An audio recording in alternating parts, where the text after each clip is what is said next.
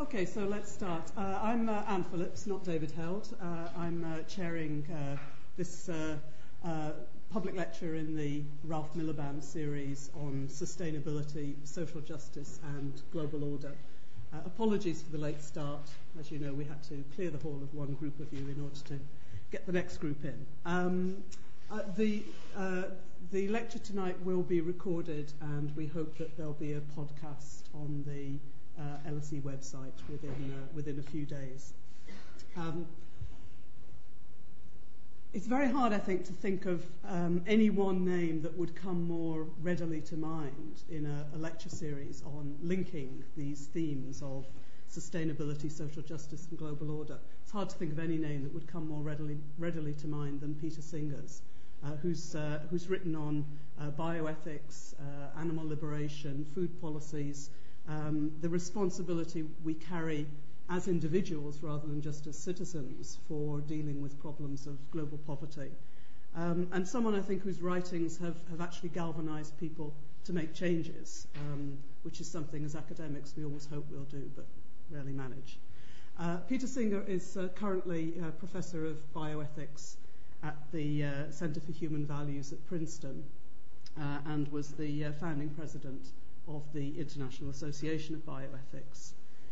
His most recent book, The Life You Can Save, Acting Now to End World Poverty, incidentally, will be on sale outside the lecture theatre at the end of the lecture, and he's willing to sign copies as well.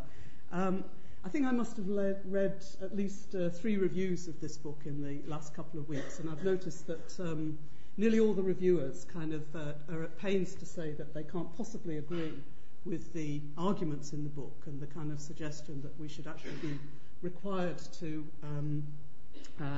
it can't possibly be true that people in affluent countries actually have to solve the problems of global poverty through their own actions. And yet I notice that nearly every reviewer has ended by saying he's going to increase what he gives to charity.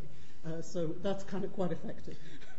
Anyway, it's my great pleasure to introduce Peter Singer, whose theme today is Changing Values for a Just and Sustainable World.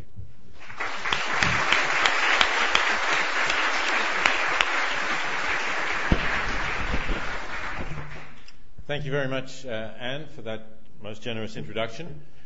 Well, yes, I think you're right about the reviews, and I'm happy if people are actually led to change what they do. As you say, that's one of the things that I want to do in this book. It's not really an academic book as such. It is a book that I hope will reach a wider audience and will change not only individual actions, but to some extent change the culture of what we're doing. Now, today I'm going to talk primarily about the theme of that book, if you like, the focus there on a just world.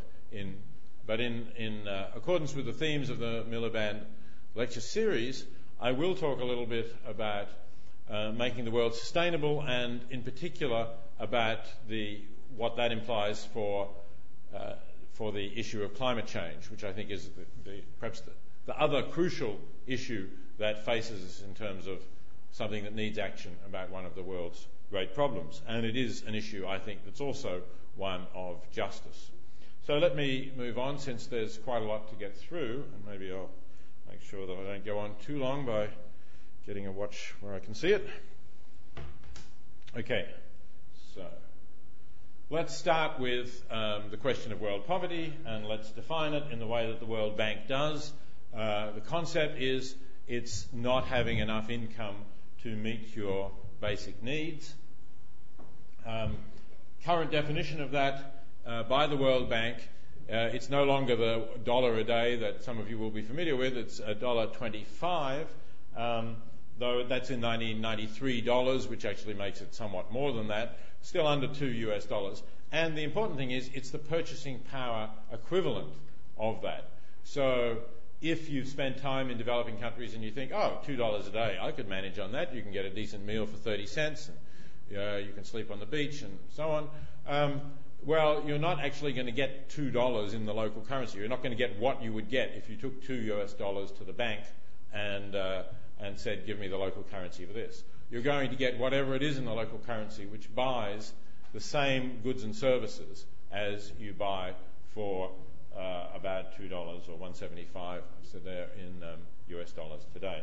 So it is a very small amount to be living on altogether.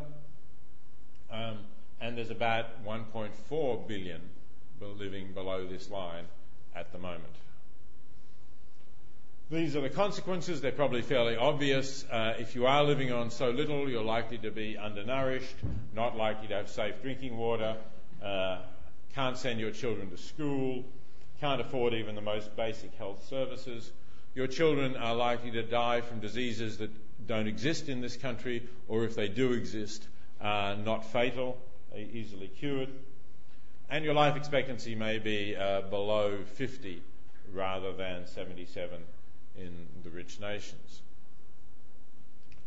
And here's one result of it. Actually, this is a UNICEF figure. Oh, maybe I didn't delete this slide. I thought I'd rewritten it. Let's just see if we got another one. Yeah, we've got another one. Okay, this is the more updated one. UNICEF, which is a good sign, I guess, because UNICEF used to say that there were 10 million children 10 million children a year dying from avoidable poverty-related causes. They said in 2007 that it was down to 9.2 million.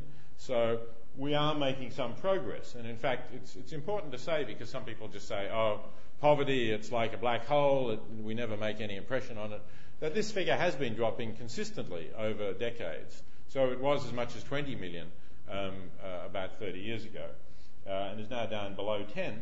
But that's still, of course, a very large figure. And if you break that up onto a daily basis, think of it that way maybe, it's around 25,000 children dying every day from avoidable causes. Now, the other side of the world, of course, is that we have roughly similar number, maybe 1 billion people, living at a high level of affluence, most of them in rich nations, but some of them in nations that are not affluent nations as a whole, like China, India, Brazil, adding up to around 1 billion. And this is a level of affluence that only the wealthiest and most aristocratic could afford to live at a century or so ago. In fact, in some senses, of course, it's never been possible. It's never previously been possible for large numbers of people to travel in winter to warm climates and enjoy a holiday there, or to have fresh fruit and vegetables all year round, to be able to control the temperature of your environment at the touch of a button. So in many ways, we're living at a level of affluence that really hasn't even existed before. Okay, so about 30 years ago, I wrote an article called Famine, Affluence and Morality, which started off with a little story about seeing a toddler falling into a pond, apparently about to drown. I thought you could find everything on the web, but it seems you can't find a photograph of a toddler about to drown in a pond. Whoops, sorry, let's just go back. How do we go back now? Hello. All right, never mind. You'll forget the toddler. We'll stay with this one. Okay. The other part of this, I was going to, it's revealed part of the story now, but the other part of this is that although you can save the toddler in the pond, if you rush in and save him, you're wearing a very expensive pair of shoes, and they're going to get ruined if you do rush into the pond to save the child. I did find a photo of a very expensive pair of shoes on the web. They're actually made here in England by a shoemaker called Edward Green, and this particular pair was an American website that you can buy them on, sells for over $1,000, which suits my argument quite well, although you might think, well, that's not me going to be wearing those shoes. But the point of the little story of the child drowning in the pond is that most people say, if you say, well, okay, so you could save the child in the pond, but you're wearing your favourite and most expensive pair of shoes, what would you think of someone who, because of that, decides not to save the child in the pond, decides to just walk on past saying, well, after all, I didn't put the child in the pond, it's not my responsibility. When I've discussed that with my students, and I assume that you will be no different, they all say, that's terrible, that's outrageous. You can't think of a pair of shoes as equivalent to a child's life. If you do, you're morally defective in some way. You're some kind of moral monster who could compare the value of a pair of shoes with a child's life. And I'm glad that people do think that way. I think that that's the right way to think. But of course, it opens up the issue that I presented to you at the start, and that is, well, all of those affluent people in the world, which includes us, have the ability to save some of those 25,000 children who are dying every day from poverty-related causes. We have the ability to do that by giving to an aid organisation which is effectively reducing that death toll, either directly reducing it by, for instance, providing villages with safe water so their children don't get diarrhoea, or providing health clinics where you can take your child if your child does have diarrhoea, and you can get a very simple treatment, which means that they won't die from diarrhoea, or providing bed nets against malaria, a range of different things. Or perhaps indirectly working against this death toll by helping people to get themselves out of poverty in various ways, giving them small loans so that they can start businesses, giving them better seeds so that they can grow more food or other crops that they can then sell in order to obtain some income, providing some infrastructure so that they can sell what they're already making at markets where they can get better prices for them, a range of different activities which can effectively reduce poverty and reduce that death toll. Now, obviously, there's questions about that I'm going to come to in a moment. But if we assume for the moment that that's true, then the question is, if we don't do something towards that end, aren't we in the same position as the person who says, I don't want to spoil my shoes, and so I'm going to walk past the child? Because certainly for the cost of a pair of shoes like this, and even I think arguably for the cost of somewhat less expensive shoes, you could give to organisations which are likely to be able to save a child's life for that kind of sum. In the book I go into some details about those figures. I draw on work done by a couple of guys that you can find on a website called givewell.net, who've been evaluating some aid agencies. And there are a variety of figures floating around.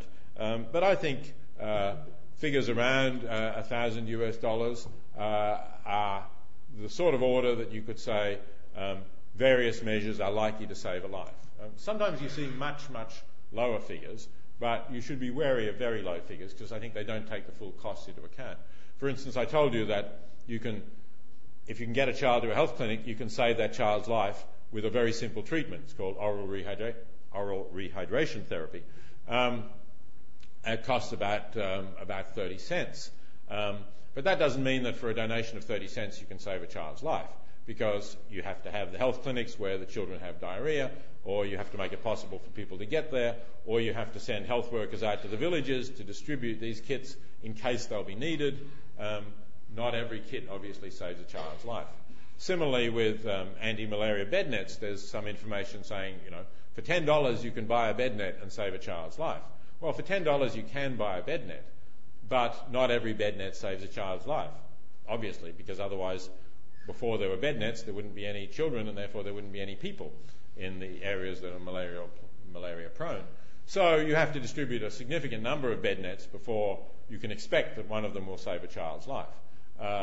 And the guys at givewell.net have tried to do that calculation, and for them I think it comes out around $800. Actually, incidentally, Jeffrey Sachs, whose spirit no doubt is still hanging around this room, did the same calculation and it came out rather less in his view, I think more like 400. But so you can debate this, but we're talking of something that's not too far out of line with the cost of an expensive pair of shoes. Okay, let's move on. Right. So I don't just want to rely on the parallel with the child in the pond. That's like pulling at a certain intuitive response. And in general, in terms of ethical methodology, those who know my work will know I'm somewhat suspicious of intuitive ethical responses. So I think we can construct an argument whose premises we can look at, maybe reflect on, and I think find acceptable. This is the first premise. And this does clearly relate to the example of the child in the pond. The loss of a child's life, other things being equal, is something bad. The sacrifice of a pair of shoes is not something nearly as important.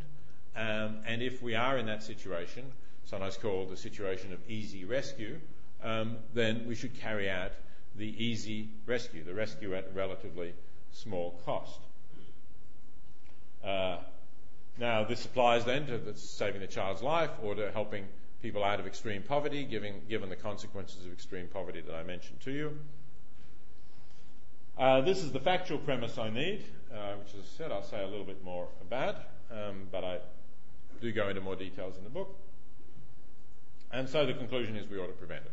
And if the premises are true, the argument is valid. The question is whether those premises are true. I think the first and second, most people will accept. Libertarians may reject the first. I think there's reasons why we shouldn't accept that kind of perspective. We shouldn't accept the perspective that, well, I've earned my money and therefore what I do with it is my business. That's essentially the view that they're taking. For one thing, I think it doesn't take account of how much we benefit through the good fortune of having grown up in a society in which it's possible to earn your money and live reasonably well through a reasonable amount of effort. And if we were unlucky enough to be born in very different circumstances, no matter how hard we tried, we would probably not have been able to achieve the kind of level of comfort that we have. Another issue here, which relates to what I'm going to be talking about later, is in fact the question of climate change, because the libertarian argument assumes that I've earned my money and I'm living without violating anyone else's rights. That's the libertarian claim. As long as I don't violate anyone else's rights, I don't have obligations to others. But as we'll see when we get to climate change, I think it's almost impossible to live in a developed country without doing things to others that could well be described as violating their rights. So I'll come back to that point. So let me look at this point, the question of whether aid works, the factual question. There are certainly many critics of aid. In the book I talked about William Easterly. There's a more recent book out by Dambisa Moyo, a Zambian economist called Dead Aid, that also argues that aid is not working. But in fact, the common element of both of these books, really, and of many others in this area, is they're really talking about government aid programs, maybe other multilateral World Bank, IMF aid programs. They're not talking about NGO aid. And in fact, both William Easterly really barely mentions NGOs, and Dambisa Moyo explicitly says that that's not what she's talking about. So I think a lot of those arguments don't apply to what I'm suggesting, because I'm not suggesting anyone give their donation to the World Bank. So I think we need to look at the efficacy of the aid organisations that you might be giving to. Secondly, people like William Easterly talk about trillions of dollars that we've put into aid, as if we have been putting vast amounts of money into aid without seeing any result for it. Now, I've already said that we have been making progress in reducing poverty and in reducing the death toll.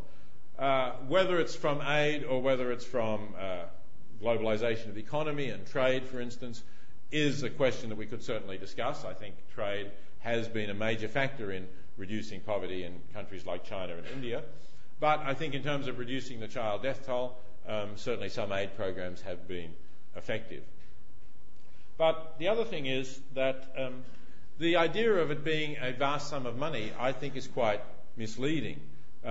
Because although Easterly talks about trillions of dollars, he then says over the last 50 years. So it's a long time period. Plus, he says, he's talking about from the entire developed world, which is a lot of people. So when you look at it in terms of a proportion of how much we've earned, it doesn't come out to be very much. It's about a quarter of 1% of gross domestic product. In other words, it's 25 pence we're giving for every £100 that we earn, which I don't think is a lot of money to be giving to one of the great moral problems, one of the great international justice issues that we face.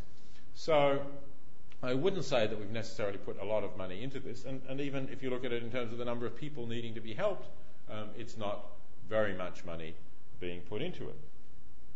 So I don't think it shows what we would be able to do if we made a considerably more significant effort.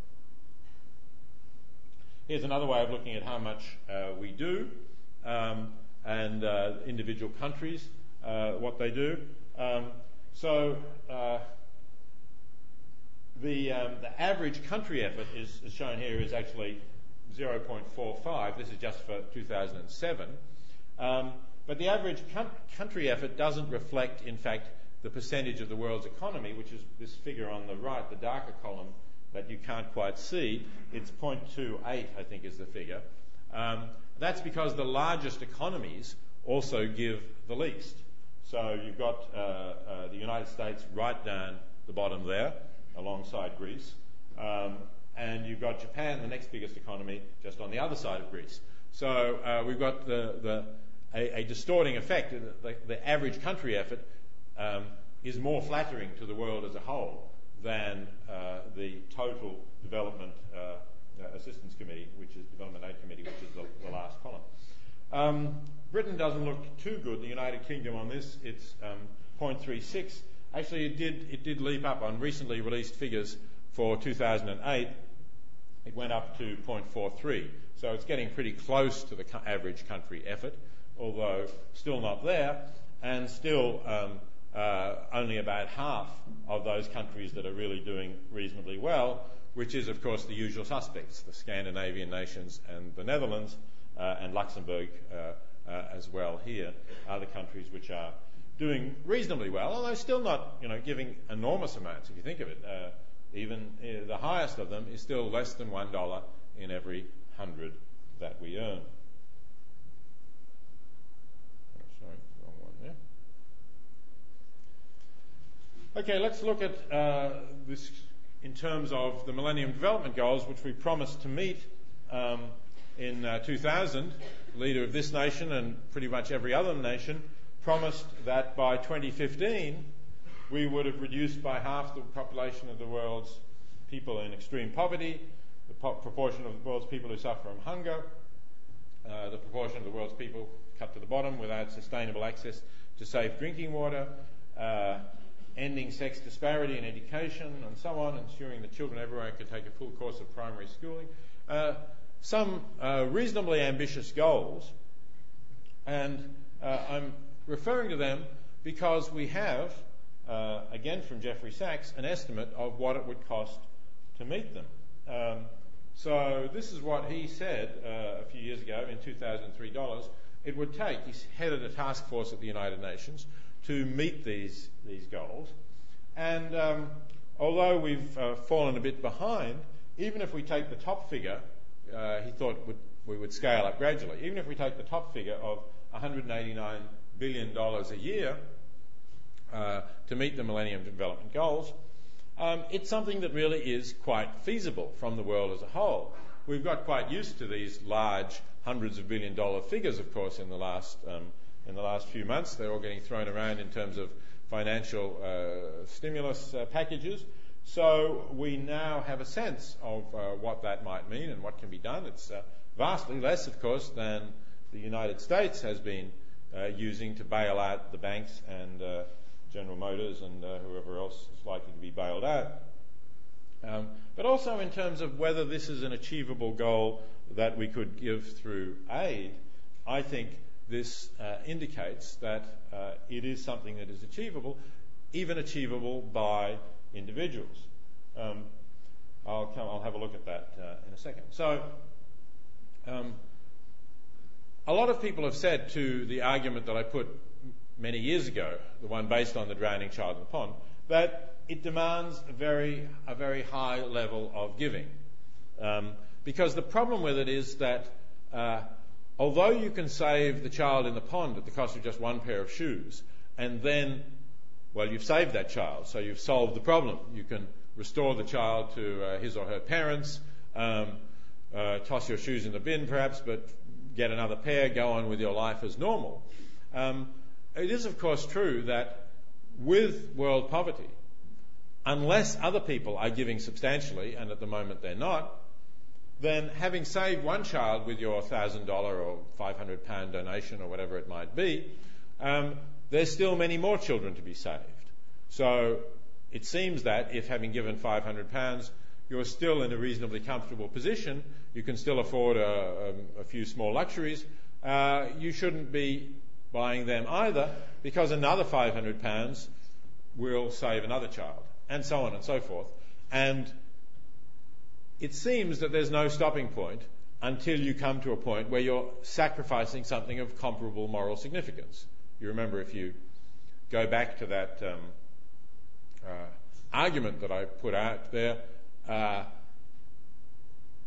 the argument was that if you can prevent something bad happening without sacrificing something comparably significant, you ought to do it. So it seems that you have to keep impoverishing yourself till you get to the point where a further donation would lead to the sacrifice of something very seriously significant. And that many people have said, well, that's an unreasonable morality, that's too demanding a morality, that's a morality for saints rather than for human beings, and so there must be something wrong with the argument. Well, some thinkers in the past actually have apparently not thought that. It's interesting to look back on other thinkers and find that what I'm saying didn't really seem crazily radical to a thinker who we often think of as a rather conservative thinker, Thomas Aquinas, because his thought has been a pillar of the Roman Catholic Church, and we tend not to think of the Roman Catholic Church as a very radical organisation. But certainly if you look at Aquinas' views, he's saying that we owe of natural right what we have in superabundance. And by superabundance, it means more than we need to provide for our own needs and to make reasonable provision for future needs, and perhaps to provide for the needs of our dependents. And Aquinas goes on to say, in fact, because he has a natural law view of property rights, that property exists in order to provide for our needs, and so if somebody can't provide for their needs, they have a right to take from those who have in superabundance. They're not even a thief if they do that. It's not just that you ought to give it to them, but you don't really have a right to retain it against them. Well, in case you think that's not the British tradition, that's a different sort of tradition, here's John Locke, who surely is quite central to the British political tradition, who says pretty much the same thing. Charity gives every man a title to so much out of another's plenty as will keep him from extreme want, where he has no means to subsist otherwise. That's not a quote that's very often associated with Locke, because it's from the first treatise on government, not the second treatise, which is the one that political theorists always read. The first treatise is full of all this boring stuff about divine right and so on. But this seems to be Locke's view in it. So in that sense, maybe we have to ask, well, would this be such a crazy, demanding view anyway? But in the recent book, I have taken a somewhat different line. Some people see this line as a sign that I'm becoming soft in my old age, but I see it as something slightly different. I see it as distinguishing the question of what we might decide that we should do, where we might indeed follow the argument that I've given you, if we kind of person who thinks about those arguments and reflects on them, and perhaps this audience is, but it's a separate question as to what we ought to advocate, what we ought to try and get out into the community as a public standard that people will think about and act on. And at least from the ethical view that I hold, which is one that judges what we do by its consequences, advocating a standard is itself an act and must therefore be judged by its consequences.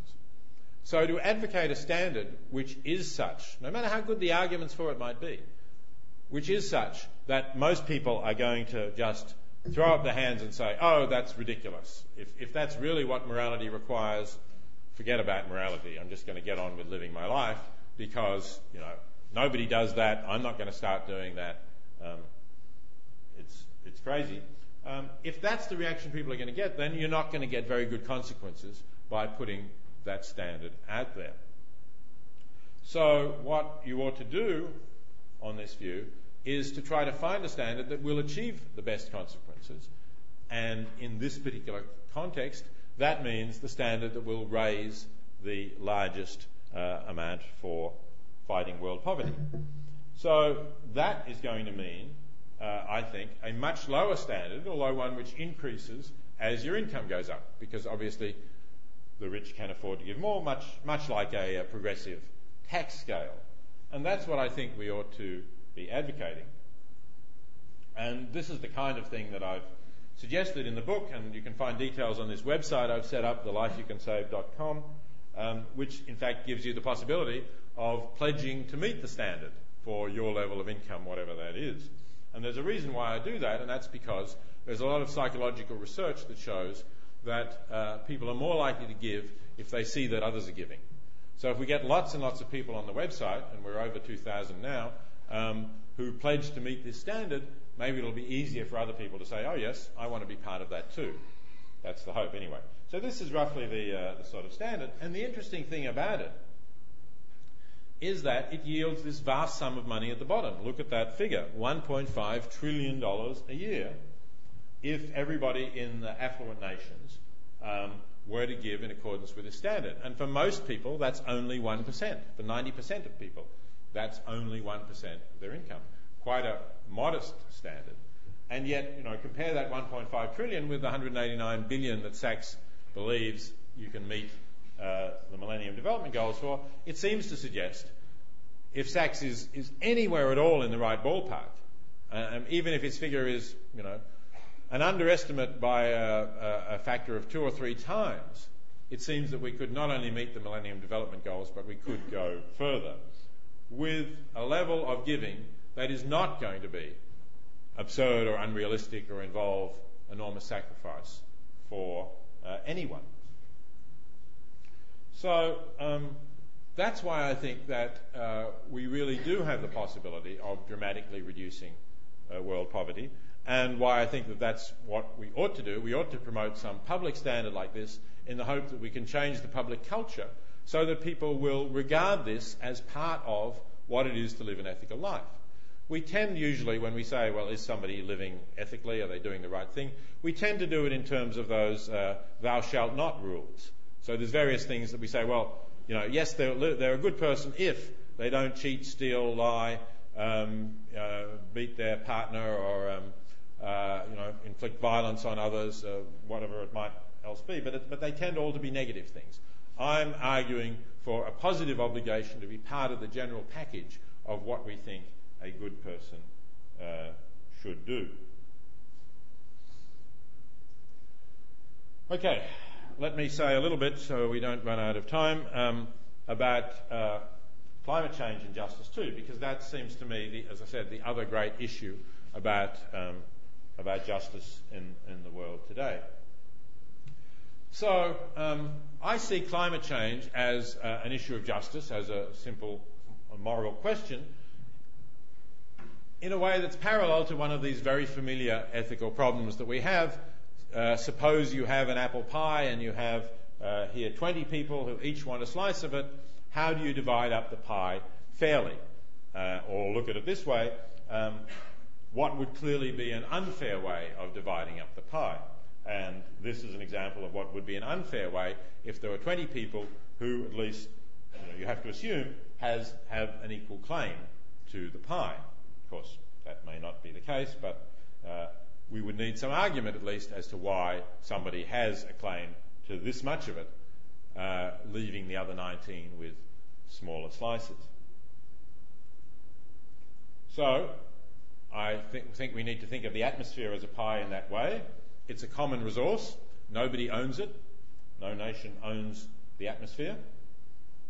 And it wouldn't make sense, for instance, to think that we own that Britain owns the atmosphere above Britain, because it's clearly circulating. It's not going to stay above Britain. It's also a scarce resource. We haven't, until we discovered climate change, we haven't thought of it as a scarce resource, because we've thought of it as just something that we use to breathe oxygen and so on. But it is a scarce resource, we now know, because it absorbs our greenhouse gases. And it has a limited capacity to absorb these, that should be waste gases, obviously, rather than waste cases. It's not what lawyers dispose of here.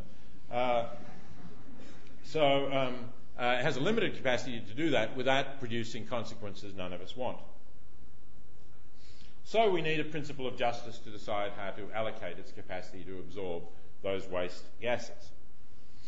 Now, there's various principles that you could propose for this. I'm not going to go through them all, but clearly the question that is raised is, so what about nations that are taking seems to be more than their fair share? So here's an example that at least puts that question into play. You could say something similar for the United Kingdom.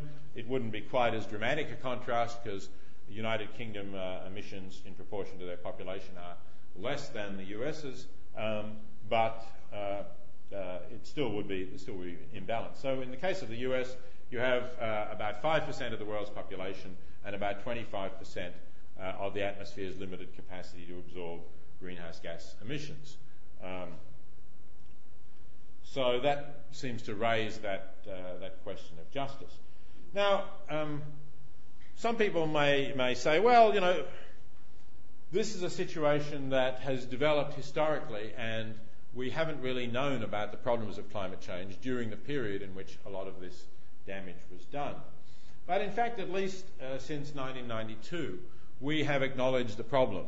And again, just as with the Millennium Development Summit, almost all the nations in the world signed on to a statement at the Earth Summit in Rio de Janeiro that they agreed to stabilise greenhouse gases at, quote, a low enough level to prevent dangerous anthropogenic interference with the climate system. So at least since then, we've known what the problem is, we've known what we've had to do about it, and indeed, we've promised that we would do that about it. But unfortunately, this is a promise that has not been kept. We have continued to not only maintain but increase levels of greenhouse gas emissions. Certainly most developed countries have. The United States certainly has. And most experts think now that it's going to be extremely difficult to hold, maybe already too late, to hold climate change at a 2 degrees Celsius increase above pre-industrial surface temperatures. That was set as the goal, seen as the goal by many people, for what you would need to avoid that dangerous anthropogenic interference in the climate that we pledged to do at Rio. But it's quite likely that we've already passed that margin and that we're now committed to something over 2 degrees Celsius. Where exactly the dangerous anthropogenic interference is, we're not so sure, but it's very likely to be in that range. And of course, the closer we get to the higher end of that range, the more dangerous it is, the more likely that something very serious is going to happen. And although we've already seen some warming and we've already seen some significant climate change, actually we've probably only seen about 25% of the warming that we are already committed to from the gases that are already up there. And that, I think, makes you realise just how serious the situation is. I spend part of each year in Australia, which is my native country, and I think perhaps you get a better sense of it there than you do anywhere else that I've spent time, including here, because southern and southeastern Australia has clearly had a significant change in rainfall patterns. We used to call it a drought, but now that it's gone on for 10 years, I think the terminology of drought is no longer appropriate. we are running very short of water. As a result, various things that we used to do have changed. If you live in the cities, you notice it in ways that you're not allowed to water your garden unless you collect grey water from the shower. So a lot of people shower in buckets and carry the water out to their garden, which has been great for the business of physiotherapists, but is not a good way to really keep your garden going. But it's also had more serious consequences for example, we used to have a rice growing industry which relied on irrigation. There simply isn't the water really to do that. That was a contributing factor to the sharp increase in rice prices a year or so ago. And it's very bad, obviously, for those rural areas that depended on water through the Murray-Darling irrigation system, the biggest river system in Australia, which is no longer really able to provide very much of that water. But nevertheless, Australia is an affluent country, and nobody is starving because of climate change in Australia. If you can't grow rice, maybe you can shift to something else that doesn't require so much water, or in the worst resort, you can leave the land and go to the cities, and even if you can't find a job, you'll get enough social security so that you have somewhere to live, and you're not going to starve, and you still have health care, of course, and you still have safe drinking water. If similar things happen, and they're likely to happen in sub-Saharan Africa, there's going to be no such support and backup. And it's very easy to see, I think, if you look at what's happened in Australia over the last 10 years, it's very easy to see the likelihood of hundreds of millions of people becoming refugees because the rains on which they rely no longer fall where they used to fall, or they become more variable, a whole range of possible differences. So I think the situation really could not be more serious. Okay, so what principle of justice should we use to allocate the capacity of the planet to absorb our greenhouse gases? There are a variety of possibilities, and to save time, I'm not going to talk about them all. You could talk about the historical responsibility of the developed nations, but I'm going to simply look at the present and say, well, one principle which at least has a prima facie case for fairness would be equal per capita shares. So that's the principle that you are likely to use if you carve up the apple pie. Assume that nobody made the pie. It's not as if there's somebody there who provided the flour and the apples or baked the pie. They might have a claim to more of it. But in this case, none of us provided the atmosphere. As I said, it's a common resource. So, subject to strong counter-arguments, equal per capita shares would seem to be a just way of producing a sustainable climate. And what you would do then is to work out the total that you think can be emitted, and a lot of people have talked about reducing greenhouse gases to by 80% of 1990 levels to by 2050. Once you get that total, you divide it by the world's population, calculate what each person's share of the total is, and then you allocate each country its greenhouse gas quota multiplied by the per person share.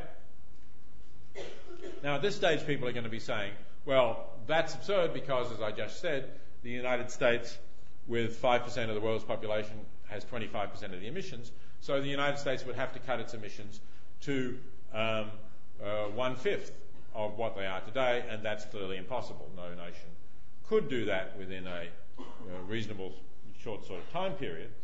But there is a mechanism to make it more possible, of course, and that is to have a carbon emission trading system that would enable the rich nations to buy from the poor nations. And since it is the rich nations that emit more greenhouse gas emissions, that would also have an impact on producing the more just world, because there would be a transfer, and I think a transfer justified independently of the argument I gave you before, from the rich nations to the poor nations, because of the fact that the rich nations are using more of this common resource, and they ought to pay the poor nations for more of the common resource. The other advantage of this, of course, is that it gives the poor nations an incentive to keep their emissions low so that they continue to have something that they can trade, namely the climate change emissions. Now, there are some problems about this transfer, I agree. There are problems about transferring money to corrupt governments. There are problems that are related to the resource curse issue, which some of you will be familiar with, that happens when oil-rich, say, or mineral-rich nations get a lot of wealth from sending their minerals overseas. So for some governments, I would suggest, rather than it be transferred to a government that's not going to use it for the benefit of the people, we may need to establish trust funds to wait until there is a government that will use it in that way. And there are issues there, but I think there's an in principle possible solution that can be seen. Okay, one objection to this is that it encourages population growth because your quota depends on the population that you have, and therefore if your population increases, you get a larger quota, whereas if your population falls, your quota diminishes. But there is a response to that, and that is you take projected population for some years ahead. We have UN projections for populations for all countries by 2050, and if you use that as the basis, then you actually provide an incentive for countries to keep their populations below that level. Because as long as they keep them below that level, they'll have a higher per capita allowance than if their population grows to or exceeds that level. Another objection might be, well, some countries need more fossil fuels. They need to burn more fossil fuels. So shouldn't we be taking that into account? Well, I think that that's a real problem. I can sort of sympathise with people in cold climates, for instance, that they may need to do this. But after all, if they do use more fossil fuels, they're imposing on other nations the costs of living where they're living now, or living comfortably where they're living now, perhaps I should say. So I think in the end we can't really accept that argument. I think it has to be recognised that living in cold climates is a costly business, and maybe that will encourage people to move to climates where they can be more live on lower energy. Okay, is this a feasible view? I use this quote because some people will say, well, equal per capita emissions, who's really going to accept that? But it's interesting that in recent years we have had something of a movement towards this, even by leading politicians like Angela Merkel, who has acknowledged that, at least in the long term, this is the right way to go. And it's pleasing to see that because I think that does provide the basis of the just and sustainable solution.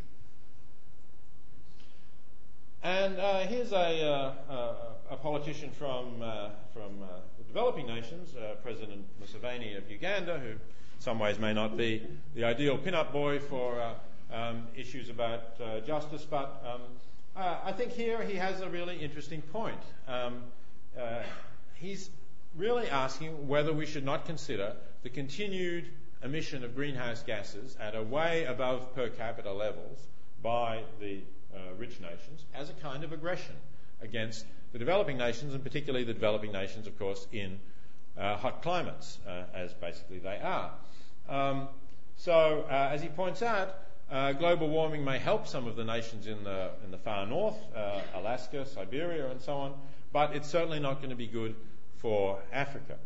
And again, at least since we've known what we're doing, and since we've had the options to change and are not changing, can't it be seen that we are violating the rights of people in those countries? Aggression is a strong word. Maybe aggression implies that you're deliberately harming other countries or attacking them in some way. We're not doing it deliberately, but we are doing it with knowledge now of what we're doing. And that's why, as I said before, I think the libertarian case really falls, at least now just on the facts, even if you accept the theory, the moral theory, because libertarians can no longer say that they're not violating the rights of others. If they use fossil fuels, and they all will, and if they use them in excess of their per capita allowance, and if they're living in developed nations, they all will, then they are violating the rights of others. At the very least, they have an obligation to become more or less carbon neutral in their lifestyles. And here's my final image that I want to leave you with, because it does combine both of the topics that I've been talking about rather nicely. What's wrong with this picture? Well, it's a private yacht owned by Paul Allen. Paul Allen, for those who don't know, co-founded Microsoft with his high school friend Bill Gates. And although he pulled out earlier than Bill Gates, he still has, I think he's lost a bit from the last checked. He's now down to $10 billion, poor guy. He was up to $16 billion at one point. He's not been a significant donor, unlike Bill Gates, to the issues of global poverty. He has owned what was once the largest private yacht in the world, but there's a bit of competition for that title among some of the boys. I think Larry Ellison of Oracle Software built a larger one, and I think some Russian billionaire outdid them both. But anyway, never mind. This will do as my image. So it costs $200 million. So one question here in relation to what I was saying before is, what should we think about someone who spends $200 million on a private yacht when there are 25,000 children starving, and when $200 million could do a lot of good for those children or for various other important causes? I think we ought to be developing a culture that really says this is something that is disgraceful. To spend that much money on yourself, on your private pleasures and those of a few family and friends, is in itself a disgrace. But this also bridges the other issue that I want to talk about, because, of course, this is not a yacht in the sense of something that you pull up the sails and sail around with the renewable energy of the wind. This thing has 4 large engines in it, and I happened to find somebody who would give me the data on the fuel consumption of these engines. In 1 hour at full power, this yacht will use as much fuel as you could drive your Volkswagen Jetta, if you have one of those diesel cars, for 269,000 kilometres in 1 hour. So again, we ought to really be saying no individual person can justify a carbon footprint, anything like that. Thank you very much.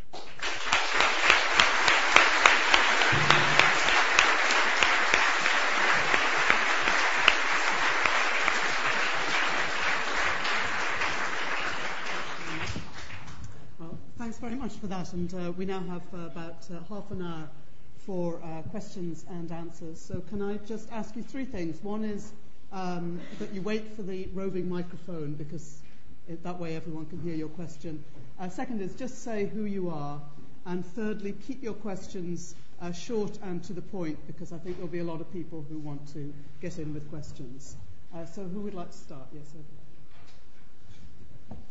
Hello, my name is Jess Blakers. Thank you for that very interesting lecture.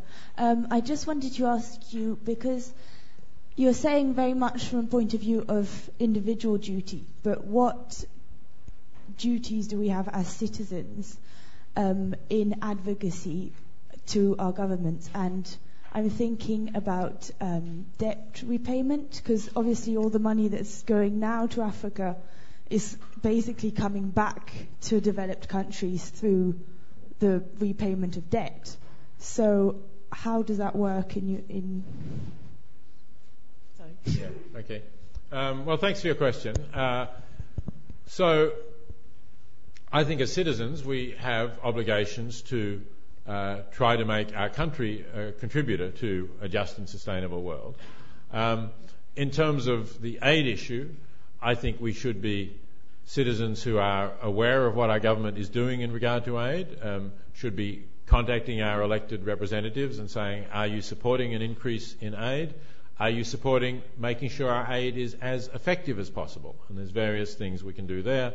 If I were talking in the United States, I could give a long talk about the ways in which United States aid is politically tilted, and a lot of it is tied to United States goods and services, which makes it less effective. British aid is better by those standards. Not perfect, perhaps, but significantly better. But I think, those are questions. At least people in Britain could say, can't Britain do as well as Sweden or Norway, for instance? So far as debt is concerned, well, there's been a strong movement for debt relief, and it has made some progress. There could perhaps be more made, but what you said about the money flowing back, I mean, I'm not talking about giving money as such, certainly not talking about giving money to governments. I'm talking about a variety of aid programs that lead to sustainable development. So that's not going to flow back. There's going to be nothing to flow back from the fact that you've provided healthcare clinics or you've provided farmers with better seeds that can produce more richer crops for them and so on. But it may, of course, make it more possible for some countries to pay debt back if they become more prosperous and have more earnings. So I think there's a variety of things we could do. But what I want to emphasize, I guess, is that I've talked about our individual responsibilities, as you said, because I think too often the idea that, well, the government should be doing more functions as an excuse for us not doing anything. And while I think we should be responsible citizens and citizen advocates, we shouldn't use that as an excuse for not taking the power we have ourselves. Okay, so sort of about five rows up here. It's all very well talking about individual responsibilities, and we need encouragement to do that, and you've done that very well. But we should focus a lot more on rich and powerful people. And although you've finished your lecture with comments about just one rich and powerful man, we need to spend a lot more time on these people, because they are the people who should be giving moral leadership, and they are not doing that. And we need to name and shame these people, or else that they should either give leadership or they should resign. And when they give leadership, then a lot of people lower down the social hierarchy will start thinking in more green ways because they want to be promoted in their careers. Thank you. Yes, well, I do tend to agree with that. I mean, of course, there are some who have given leadership, at least on the global poverty issue. Bill Gates is obviously one, and Warren Buffett has joined. But I do agree with you that and that's in a way what I was doing with talking about Paul Allen.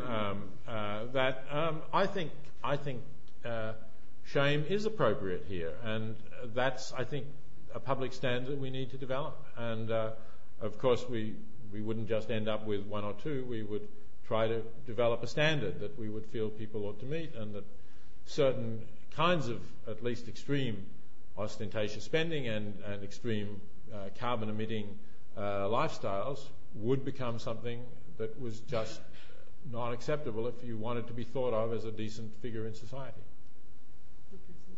Yes. What about giving in kind? And I mean by that in time and skills. Médecins Sans Frontières, Cuba sending its doctors to Angola and Venezuela, Chelsea and Westminster HIV consultants going out 3 or 4 times a year to train doctors in Vietnam and Botswana. And that can be applied to numerous other professions and trades. Shouldn't we be encouraging people at the time as students, I mean that goes back to Kennedy, I know, maybe in midlife with sabbaticals and certainly after they're retired, to take their talents and skills to the developing emerging world? Wouldn't that lead to greater awareness and greater integration, much more than just giving money? Well, it certainly would if you have the skills that will be useful. I mean, I think your examples were medical skills. Yes. Well, okay, I think you need to ask what are needed, and they will vary, certainly. I mean, if you have qualifications in medicine or relevant qualifications in engineering, education, yes, to some extent. You may have, if you're a teacher, it will depend on, you need to teach the curriculum that is there. But I think there are a lot of opportunities. But on the other hand, just arriving in a developing country and saying, I'm here to help, is not going to be useful. Yeah, exactly. You need to have a structured program that people can participate in. And that's going to cost something too. I mean, so that's why, as you say, Doctors Without Borders may do something like that. But we need to give them money as well so that they can set up the structure. I do talk in the book about a couple of organisations that use the services of doctors, in one case to restore sight in people who are blind, in another case to repair obstetric fistulas in young women who've had this dreadful injury during birth, which can ruin their entire life. but can be relatively easily repaired by a doctor with the equipment and surgery, and roughly at a cost of $450, which is another example of how far money can go, especially if you do have volunteers as well who are providing the surgical skills. Thank you. What is the balance of your argument between individual and social giving, e.g. taxation, between, let's say, charity and taxation, and where is the responsibility to be borne for realizing, as it were, these arguments? And in light of your view of that, what is your assessment of the pros and cons of, let's say, a system of international taxation, which might be a net transfer system that might operate potentially more effectively than voluntary contributions by themselves? Well, I don't have a fixed formula, but I do think that if your government is doing a lot, then to some extent maybe you're off the hook in terms of the scale that I've got. So on Friday I'm going from here to Sweden, where the book is also being published, and certainly I'm aware that they are giving significantly more. So there's a big difference between speaking about this in Sweden and speaking about it in the United States. And speaking about it here maybe is somewhere in between the two. I think that still, even one could give more than the Swedes are giving, more 1%, because my scale will end up being more because the rich will end up giving more. So I still think there's some responsibility to do more than that. In terms of an international tax system, as has been suggested, if that would really work, that would be great. I think we're some way off from having that either something that the rich nations are prepared to accept or knowing the details of really how that would work to make sure that it did work effectively, because obviously there are going to be corruption issues if what you're doing is transferring resources to all of the developing countries in the world. You have to have some arrangement in place, more or less as I suggested, with the money paid for carbon emissions trading, to make sure that this is really going to benefit the people of developing countries and not only the governments. Yeah, I'll take some on this side. There. Hi there. Yeah. Hi there. Sorry. Your first premise on your argument that you put up originally was something to the effect of if we can prevent something bad, like poverty was your example, from happening without sacrificing something less important, we ought to do so. How far does this kind of pervade? Because, it could kind of infiltrate into every aspect of our lives almost. Like you're drinking bottled water, for example. You could have got that from the tap, saved a little bit of money. That could have helped something. It's a sacrifice that is less important than that money going to a more needy cause, perhaps. You're wearing a jacket, a T-shirt. You could just wear a jumper. That would be fine. I suppose what I'm asking is how far should this premise pervade into our lives? And kind of associated to that is a question sort of what level of affluence is acceptable to be able to extrapolate it onto the global population so that everyone can live at that same level?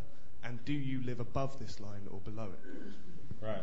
Okay. No, these are good points. And for the bottled water, all I can say is that was what was provided here, right?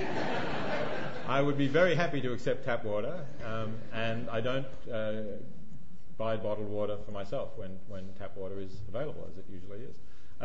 So I think that we should be living reasonably modestly, but I don't claim to live as modestly as that would imply. This is the strong, the highly demanding version of the principle. And you're right that I do think, personally, that we ought to go further than the realistic standard that I put up in one of the slides, and that's on the website. But I recognise that perhaps I'm just not a saintly enough person to go all the way with that. And perhaps it's that recognition that's led me to say, well, if I'm like this, I'm sure most people are not going to be that much, closer to it than I am.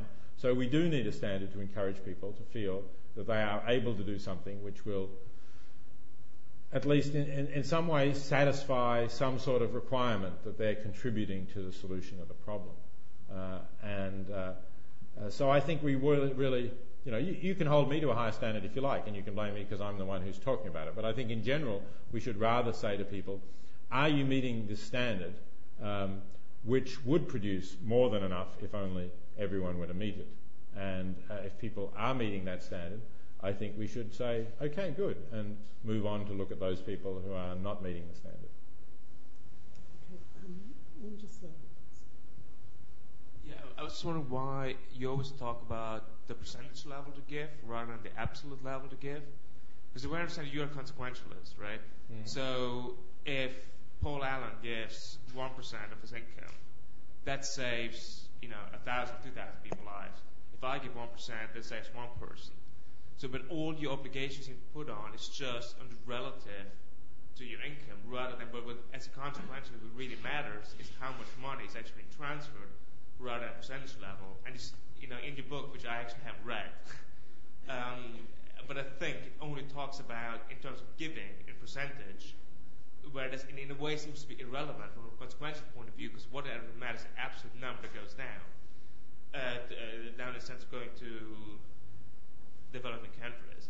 Now, just somewhat a related point is like if somebody wonders what kind of life they should live, you think, okay, should I either be like a beach bum and give like 20% of my income, which is going to be like £1,000 per month, to charity, or should it be like a hard-working corporate lawyer and make £2 million a year?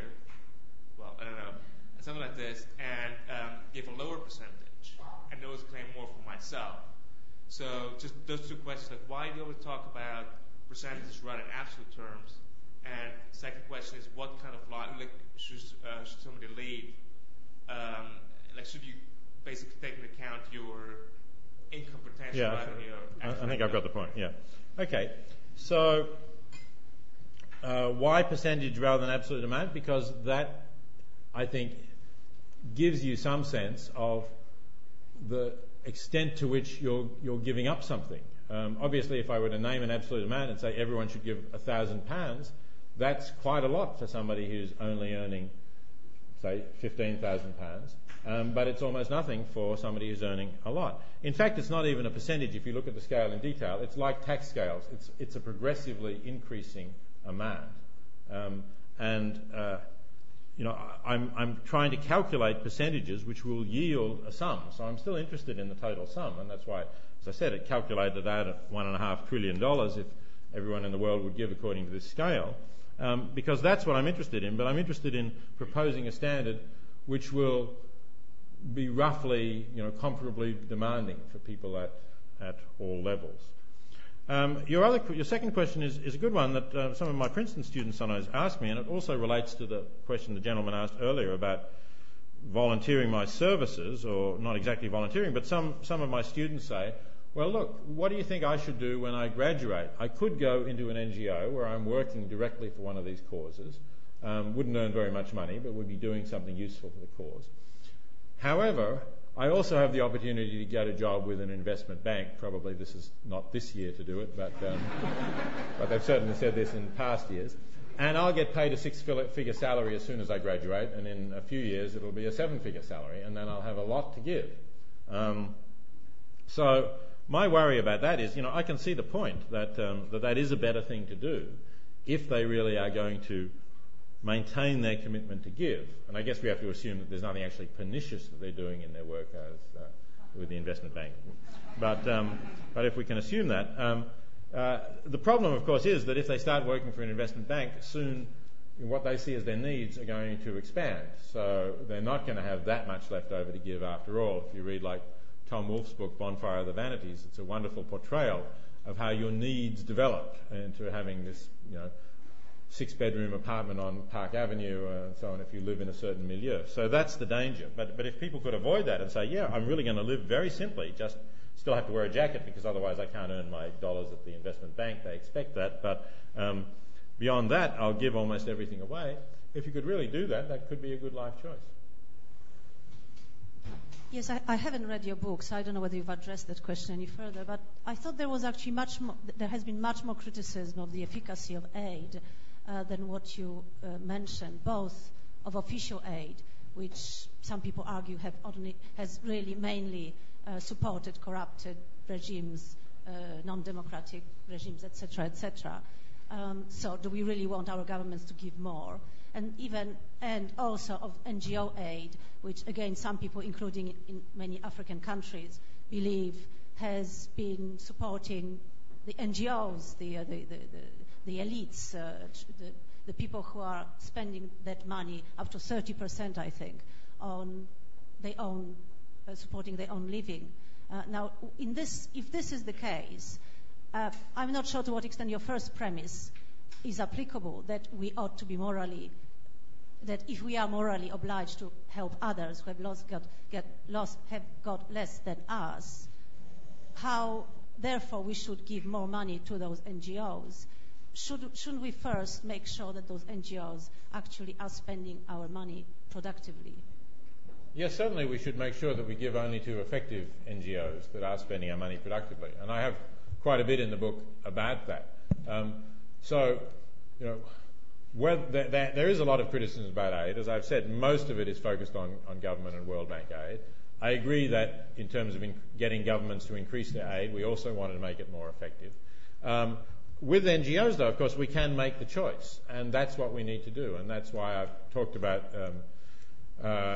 in the book about this website, givewell.net, that tries to check out how effective aid organisations are, how much it is going to take to save a life. I think we have a responsibility to do some research on that. I'll just say one more thing, though, about what you said. You said, well, maybe 30% of the money you give goes to support the people who are working for the organisation and their lifestyles. Look, I would accept that, really. I mean, the difference between what I can do with a pound, for example, buying this rather than drinking water that comes out of the tap, and what someone in the developing world can do with 70 pence, still seems to me to be very much tilted in favour of greater benefits from the 70 pence than I get from the pound. So if it's that sort of ratio, I would accept it. I mean, if it's if somehow 90% of it is scooped off, I wouldn't accept it. But I don't believe that there's any of the organisations that you're likely to be giving to, the Oxfams or the Christian Aid or the Doctors Without Borders or Action International, whatever it is. I don't think they're anything like that. I think they're probably more in the 20 cents range, 20%, but maybe 30. When you talked about giving to the global poor, you seem to say that we have a positive duty to give to the poor. Now, some people, such as Pogge and Caney, have argued that that's a bit weak, and we actually have stronger negative duties to give. Other than political prudence and efficacy in the public perception realm, are there any theoretical reasons why you would say we don't have a negative duty to justice, only a positive duty? I don't say that we don't have a negative duty. I simply don't say that we do have a negative duty. In other words, I think that at least some of Pogge's arguments are quite convincing. I mentioned the resource curse, and that's something that he talks about. I do talk about that in the book a bit. I think the argument that we've damaged nations, that in fact we're really in receipt of stolen goods, is a worthwhile argument to make, and one that suggests that we have harmed them and owe them something for that. The climate change argument that I made could also be seen as saying that we have a duty, a negative duty to stop harming them or to compensate them for the harm we've caused. But the broader argument that says the whole global economic order is one that harms them, which many people make, and which I think is part of Pogge's argument, perhaps the broader part, I think is actually, although there's a weaker moral premise, if you like, that we've just got to stop harming them, and that's easier to argue for than that we ought to positively aid them. There's a higher, more difficult factual premise to justify. That is that the global economic order does harm the poor nations. I've written about that a little bit some years ago in a book called One World, and I don't think it's really clear-cut that it does. I think that it's a much more mixed picture, that the global economic order has helped hundreds of millions of people get out of poverty, but it perhaps has left other hundreds of millions in poverty, certainly not helped them, maybe even harmed them. But you've still got to weigh up the pros and cons, and I don't think the underlying picture is really a very clear one. Up by the wall there, please.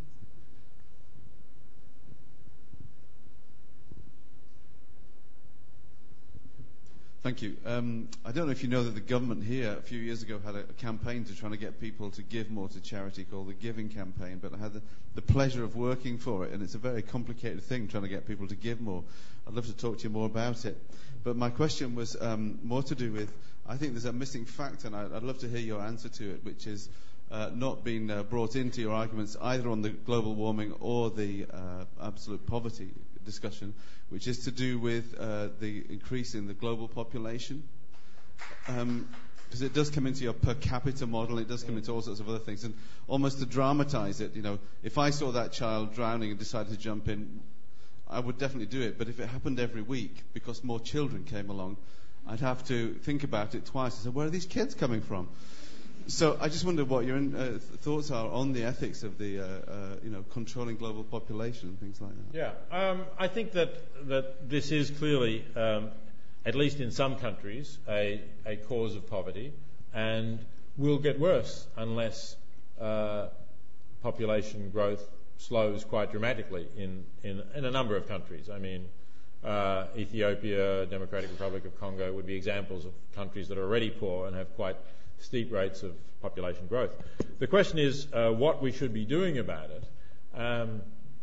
And some of the things that I think we should be doing to reduce global poverty anyway are things that can be expected to have that effect. In particular, providing education for girls has been shown to correlate with lower fertility.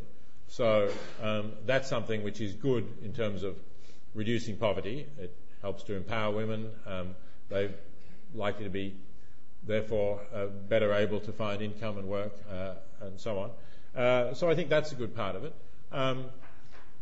Some of the organisations that I talk about in the book are also working for reducing population growth. One of the organisations that the guys at GiveWell recommend is Population Services International, which saves lives by distributing condoms in HIV infection areas. But of course, the condoms also reduce fertility. And if you're someone who thinks that this is really the key thing that we ought to be working on, then I would say, sure, take the whole argument that I made in terms of our responsibility to help and our responsibility to give, and direct it to Population Services International or International Planned Parenthood Federation or whichever of those organisations working for that you think is most effective, because that will then, if those assumptions are right, in the long run, be the best way of reducing world poverty. You've been incredibly disciplined in your questions, so a lot of people have had a chance to ask a question. I'm just going to allow one more, which is just the middle of the middle row, right? So if you just wait for that's you, yeah. Actually, I think you answered the question which was the issue about personal financial pledges to help people out of poverty versus a reduction in individual carbon footprints. And I think you made the point there's a weaker moral link there, a weaker connection to educating people to individually reduce their carbon footprint, because they don't see the connection as strongly as if they gave money to actually help poverty. So I think you mentioned that. So. Okay, thank you. Okay, well, can I just thank Peter Singer again, and also thank you for your questions.